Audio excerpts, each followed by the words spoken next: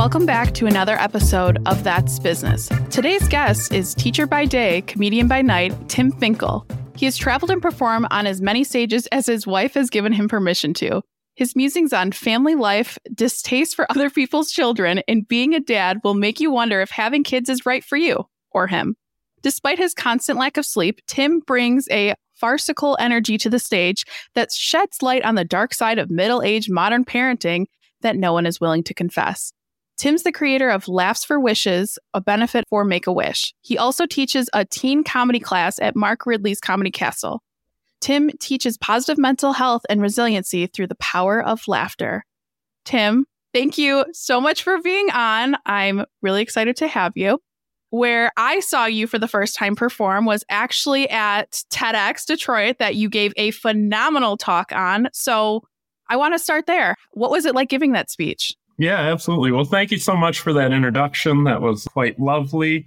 And thank you for having me on. I really appreciate it. You had reached out to me after TEDx, which was very flattering. That experience was, it was amazing. It was cathartic. The topic that I had talked about, as you know, was death and grief, which is typically not something that we often view as funny or lighthearted or anything like that. But that's why I wanted to kind of, one, share my story, and then two, kind of inspire people to change the way they view grief, because it's something that I have learned throughout the last 13 years after unexpectedly losing my older brother on my 30th birthday, which is a challenging thing in and of itself. You know, I'd always been a huge fan of the TED events. I often say that if everyone could go to a TED event like every 6 months or so, most of the problems we have in the world probably wouldn't exist. You know, it's just an incredibly positive environment, inspiring environment. And, you know, I'm a 43-year-old man. At this age, few things live up to expectation. This one exceeded that expectation.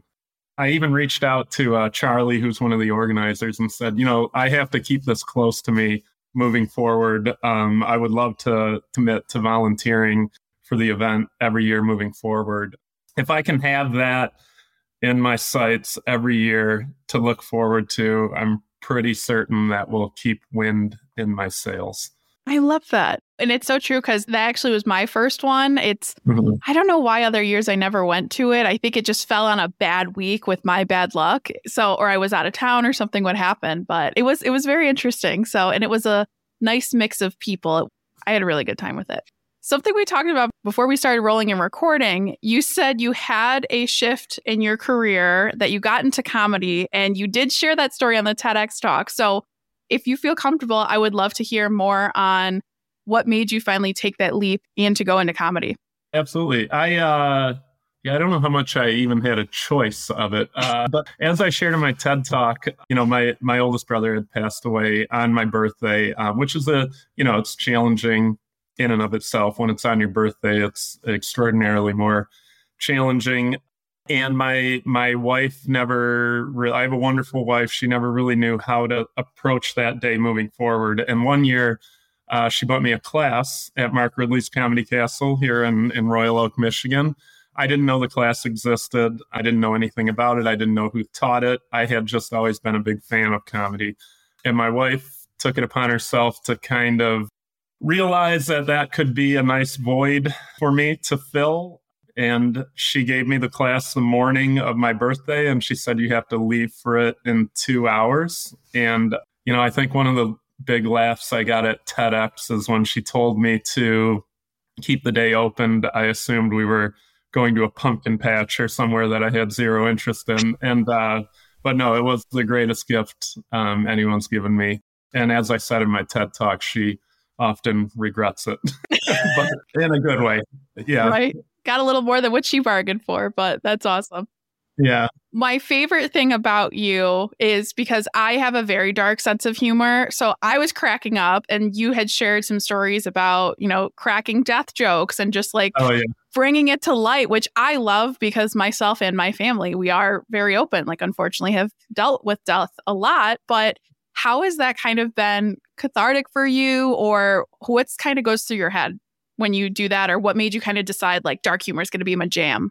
Yeah, it's interesting because I think if you talk to most of my comedian friends or like people who enjoy my comedy, I would say that most folks regard me as not dark at all. I smile on stage a lot. I never realized how much I smile on stage until someone pointed it out. So I think in comedy, I really try to embody all the different types of emotions and human experiences and things like that. It just so happens that, dark things happen to people as well as silly, funny things as well. And I think it's important. It's equally important, I think, to laugh at all of those things. I really believe humor and comedy is one of the greatest equalizers that we have. It's cliche to say, but I do think it's the best medicine. And I do think it's something that brings people together and that sort of thing. So, while I do jokes about, my son quoting inappropriate rap lyrics at Sunday school, I also do jokes about my brother dying. And, those are things that I believe are pretty universally relatable, regardless on your background or culture or anything like that. So that's what I look for in comedy. I just look for that common thread that binds us all. Because, if there's one thing I think I've learned through comedy, it's that most of us are not very different from one another, although sometimes we're led to believe that. That's true. That is so true. Yeah. It's funny enough, I have such a wild fascination with comedians. I mean, that's my go-to, whatever movie, whatever special. I'm like, whatever comedy special, like I'm watching it. I think I've watched just about every single one on Netflix so far, funny enough. But the fascination is just, how do you come up with these things? How do you keep it rolling? I mean, I have 5 million questions, but what is the art behind? I guess my question would be, what did you learn in that class that kind of like helped you develop who you are today? Because I have just 5 million questions about this. So the class at Ridley's and the instructor who teaches it, he'll tell you up front, he'll say, I can't teach you how to be funny.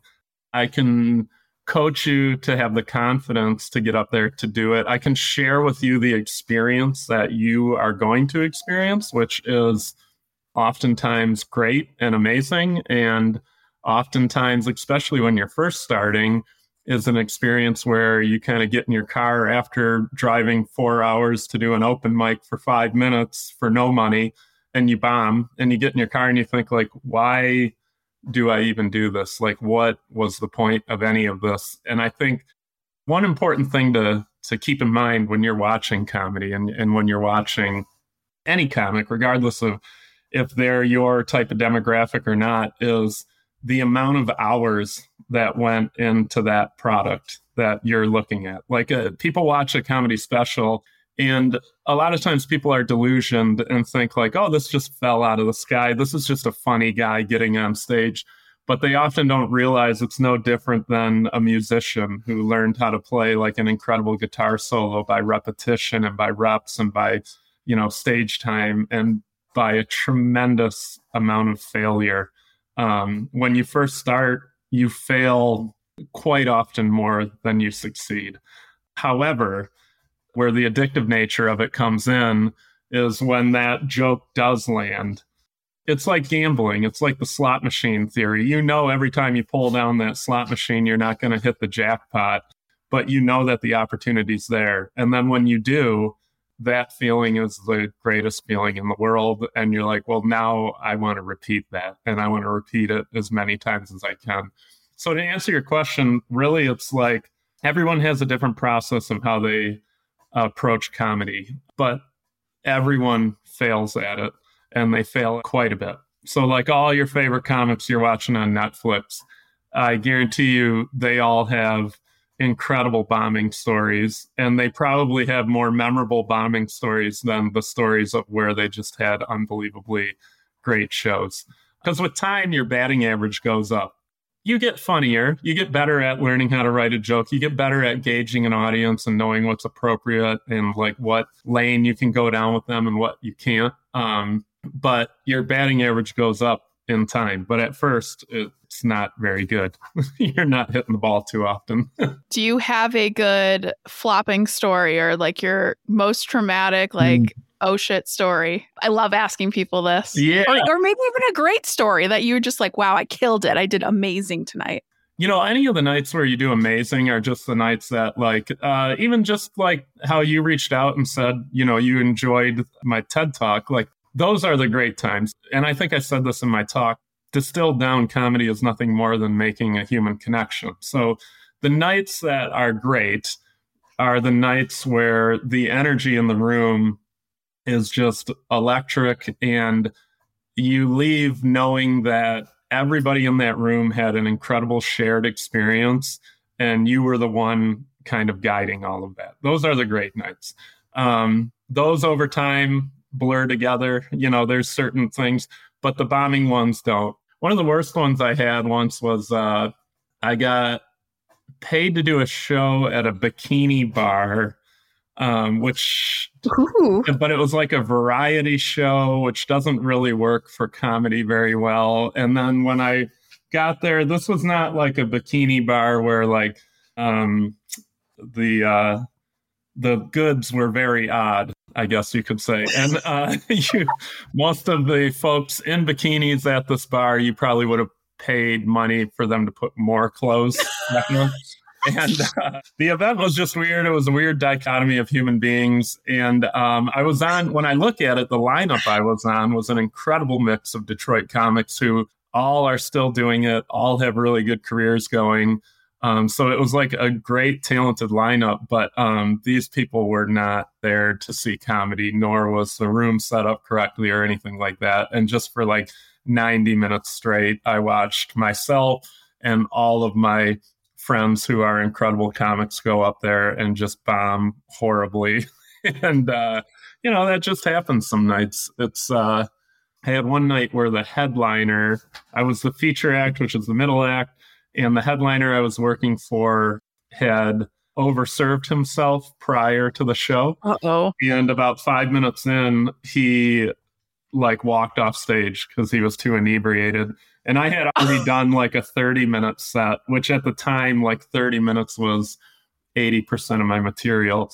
And then he walked off stage, and then just the room was completely awkward. And then the club owner looked at me and was like, "Can you get up there and do more time?" And I'm like, I'll try. So I got up there and did 52 minutes or something of just garbage, and it was awkward. But we got through the show. See, I feel like that wasn't even your fault. That's you came with your set. That's so tough.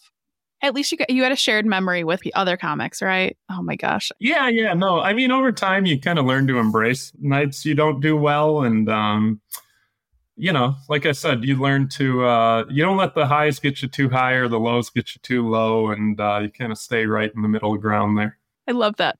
Now, from your bio, of course, you said you talk about, I love this, if having kids is right for you and everything, and kind of the topics people do not discuss. So what does a show of yours look like, or what topics do you typically like to talk about, and why is that important for you to do that? Yeah, so when I started doing comedy, I had a 22-month-old son at home and a 7-day-old son at home. Wow. A great time in your life to go through a midlife crisis and decide to take up an obsessive hobby, right? When you're most needed. So that combined with, I was also a teacher for 21 years. So I was still teaching at the time, teaching high school students. And you write what you know about. You write about the world that you see around you. My world just so happened to be nothing but behavior management from the moment I woke up to the moment I went to bed. So it was really hard to not write about that. So kind of the angle that I took from the get-go was that, I'm on Facebook and I'm looking at all of my friends with children, and they're dressing them up in these adorable clothes, and they're going on these incredible family trips, and they're only posting about the amazing, great things that are going on with their kids. But I know in the background, that's all just kind of a facade. having kids is the greatest thing that's ever happened to me. I love being a parent, but a large majority of it sucks and is inconvenient and is not fun and is very sacrificial to your own personal self. And I thought, a lot of the shows I do that have middle-aged parents who are getting out of the house, it's such a treat for them to get out of the house. And I thought, hey, let's talk about how crazy it is to like raise a human being and like how shitty some of the aspects of it are and that sort of thing. So that's kind of the angle that I go with. Same thing with marriage too. Like I have an incredible marriage. I have a great wife, but marriage, same thing. A lot of it is very difficult and sucks. So like I have a big belief in comedy that when you can laugh at something, you take all of the power away from it. So if you can laugh about how challenging it is raising kids, then you're maybe not going home at the end of the day and bottling all of that up and having it, explode in a worse area. So that's just kind of been my voice that I found. More recently, I've been trying to write away from that a little bit more just because I don't want to be the guy who only talks about like family stuff. However, most people can relate to that because whether you have kids, you were a kid at one point, we all were. So a lot of it's relatable. Right. It is so funny because my friend has a newborn and she just, I get the real side of it with, the Snapchats or the pictures or videos of her daughter screaming her head off because she's colicky. Like nobody posts about that online of that she screams her head off for 5 to 6 hours a day. But I love that you bring to light that because it is relatable. And it's not that you're saying you hate your wife or you hate your kids. It's just saying these things take work and you have to do that. So I love that. I'm very excited that it's the holiday season right now because over time you kind of develop seasonal jokes. So jokes that are in season. And I do a joke about this whole trend of everybody posting photos of themselves with their families on Facebook in matching Christmas pajamas. And it's one of my favorite jokes currently. And just, how absolutely ridiculous this is and all the work that went into that ridiculous moment of you all wearing matching Christmas pajamas. And then how like my father in 1985 like wouldn't have been caught dead wearing matching Christmas pajamas. Right. That's what I want to know, where these families come up with this idea. You hate each other 90% of the year, but hey, we're going to get together and we're going to wear matching pajamas just for one day. I agree. Someone out there is making a yacht payment off those matching pajamas. Right. Marketing those and selling them. And who came up with the idea of that? Like, there's a lot of people trying to make money off your family and your kids. I learned that too as a parent. Oh yeah. All these emails and these Black Friday, Cyber Monday, and everything around the holidays. So I feel that. Now, I don't know why this is so fascinating to me, but I guess I never thought about being taught about how to be a stand-up comedian, but it makes sense. So I want to know, what is it like being a student in one of your classes that you teach? With comedy, it's interesting because everybody thinks, people go to a comedy show and then they think, I can do that. They're just up there talking. And the answer is, yes, you likely could do that, but you're not going to do it instantly. And that's like the delusion because we're just talking up there. People don't often understand how a premise turns into a joke and a punchline is developed and timing and pacing. And it's really creative math that you're doing. So in my class, which is focused specifically for teenagers, because I was a high school teacher the majority of my career, first thing we do on the first day is we get the students on stage because we want them to be comfortable. It's at Mark Ridley's, so they're on the same stage as Ron White and some of the greats have shared.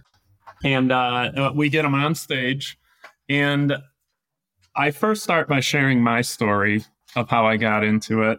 And then I explain to the students that there's something horribly wrong with every one of them in this room. Because they want to do stand-up comedy, which nice. They're not out, maybe some of them play football and stuff like that, but they're not out, trying out for the basketball team. You're at a comedy club wanting to tell jokes to complete strangers. That's a ridiculous idea. So we get them on stage, and I want to learn about their story. I want to learn about who they are and what even brought them to want to do this. And 9 times out of 10, there's a very interesting story behind that. There's generally very interesting motivation. And from that, you kind of start the seed for what their voice is going to be. Because that's the goal of all comedy. You want to develop your own voice, your own unique perspective that's relatable to other people, but then like kind of unique to your own self. The second thing that I do with them then is I ask each one of them something that they are very insecure about, or something that they don't like about themselves, or things like that. And we do that on day one, and we do that from the stage. And then we write like a simple one-liner joke about that. And I'm like, all right, you have your opening joke now. So they go up there and, they can make fun of how they look or whatever and something like that. They immediately now have a joke to start writing a 7-minute set from that is disarming to the audience. That's one thing when a comic can go up. When you watch comedy specials from now on, pay attention. Generally, the first 3 jokes is a self-deprecating joke. And there's a reason behind that, because if you can laugh about yourself, you're immediately giving the audience permission to laugh about anything you're going to talk about from that point forward.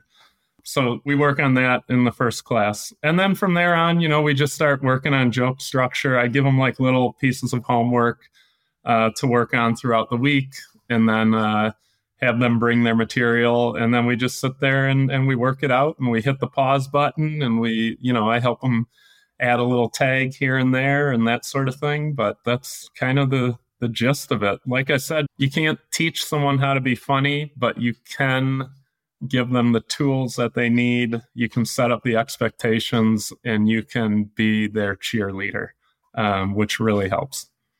I need to go watch all these comedy specials now, because I love that piece of information, because it's so true. But now I'm just thinking back of all the ones I've watched recently, and you are 100% right.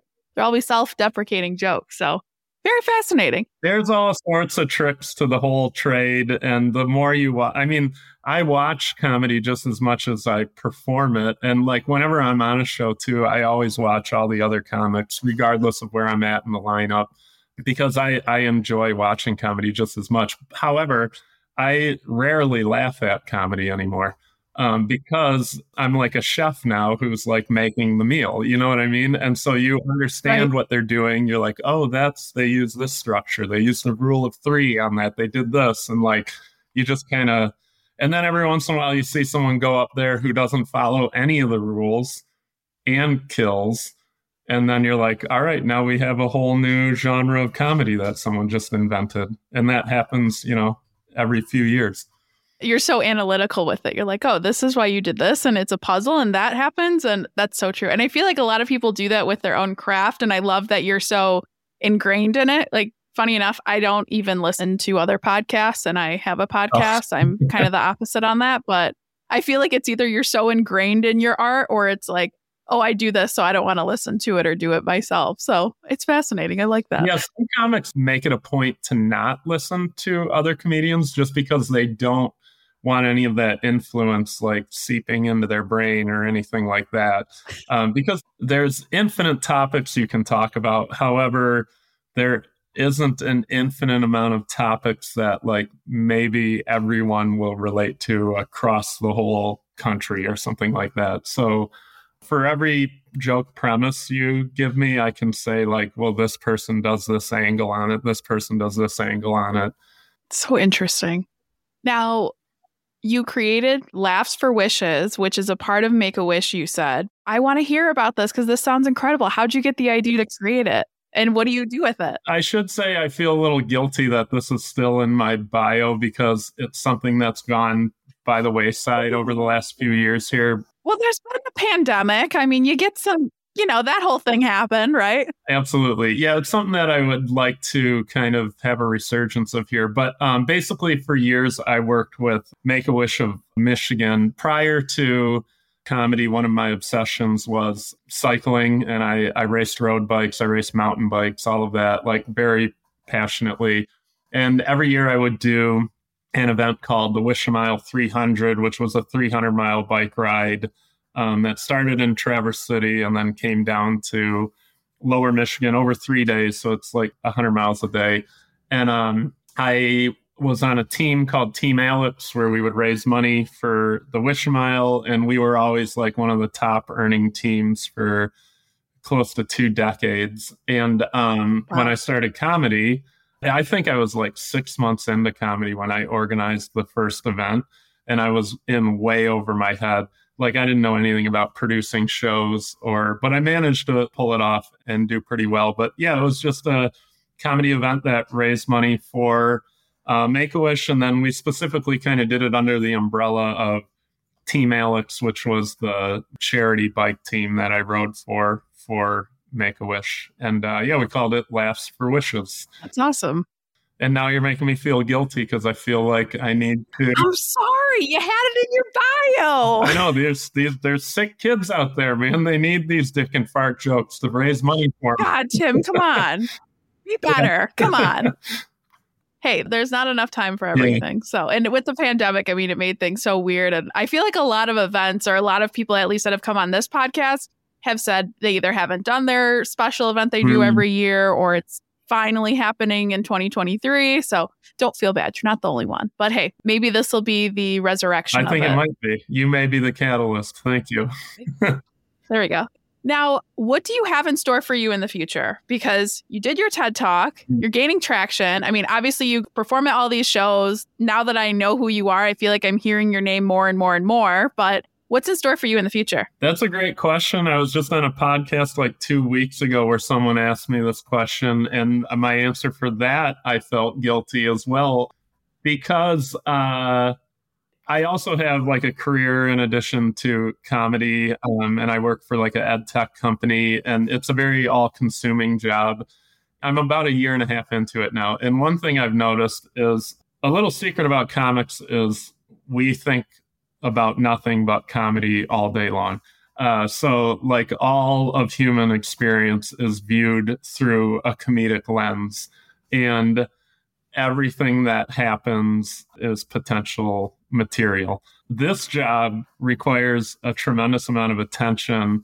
And I feel like in the last 8 months, really, I've kind of put a little more of my eggs in that basket into my day job. So to answer your question, where I would like to get back to the momentum I had with comedy maybe about this time last year. And I would like to learn how to balance my life a little bit better.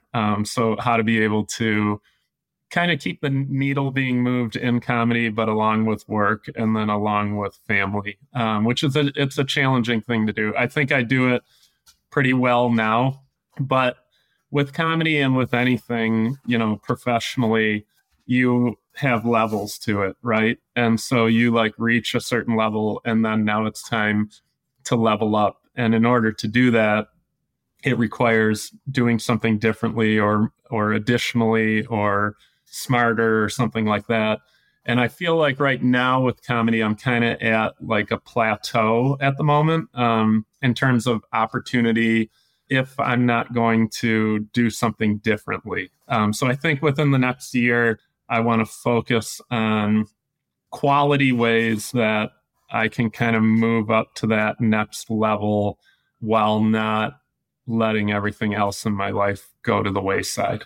That might be my favorite answer because it's realistic and it's not like, oh, I got all these things. And look, I can wear 10,000 hats and I'm still happy and healthy mentally and physically, because it's hard. I mean, I had my company as a side business till I got fired and then worked 3 jobs to get there. And I wasn't married or had kids or a dog at the time. Yeah. So it's a lot. And it's so difficult to keep everything in the air, juggling it at the same time. So that's perfect answer. I've been looking into cloning myself, how realistic that may be.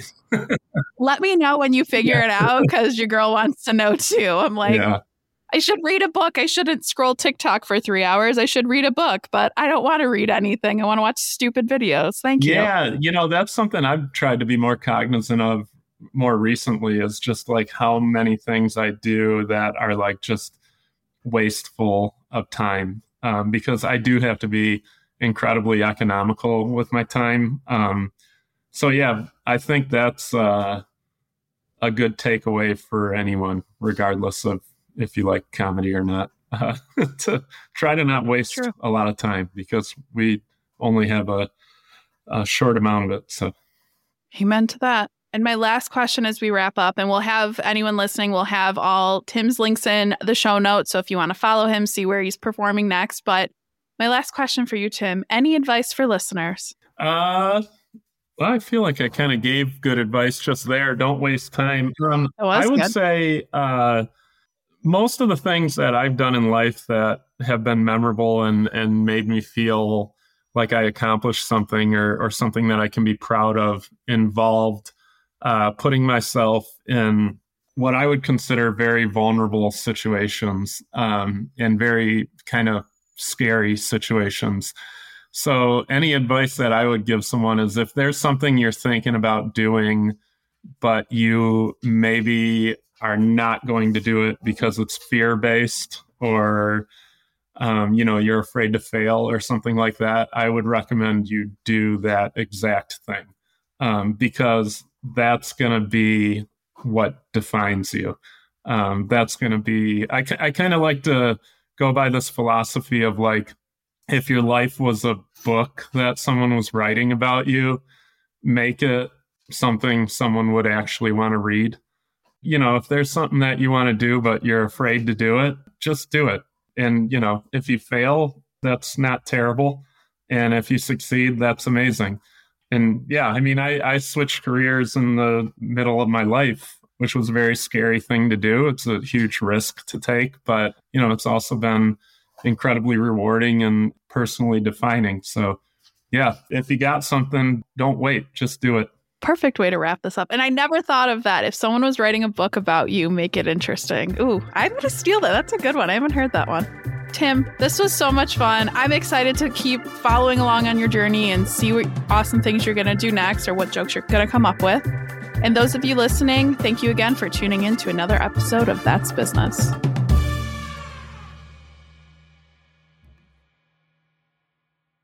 If you're looking for a career change and you're not sure where to start, the Resume Rescue can help. Sure, there's no such thing as the perfect fit for everyone, but here at the Resume Rescue, we're on a mission to find the perfect solution for you. Whether it's changing careers, updating a resume, learning LinkedIn, or practicing interviewing, we have you covered. Find us online at theresumerescue.com and find all of our contact info in our show notes.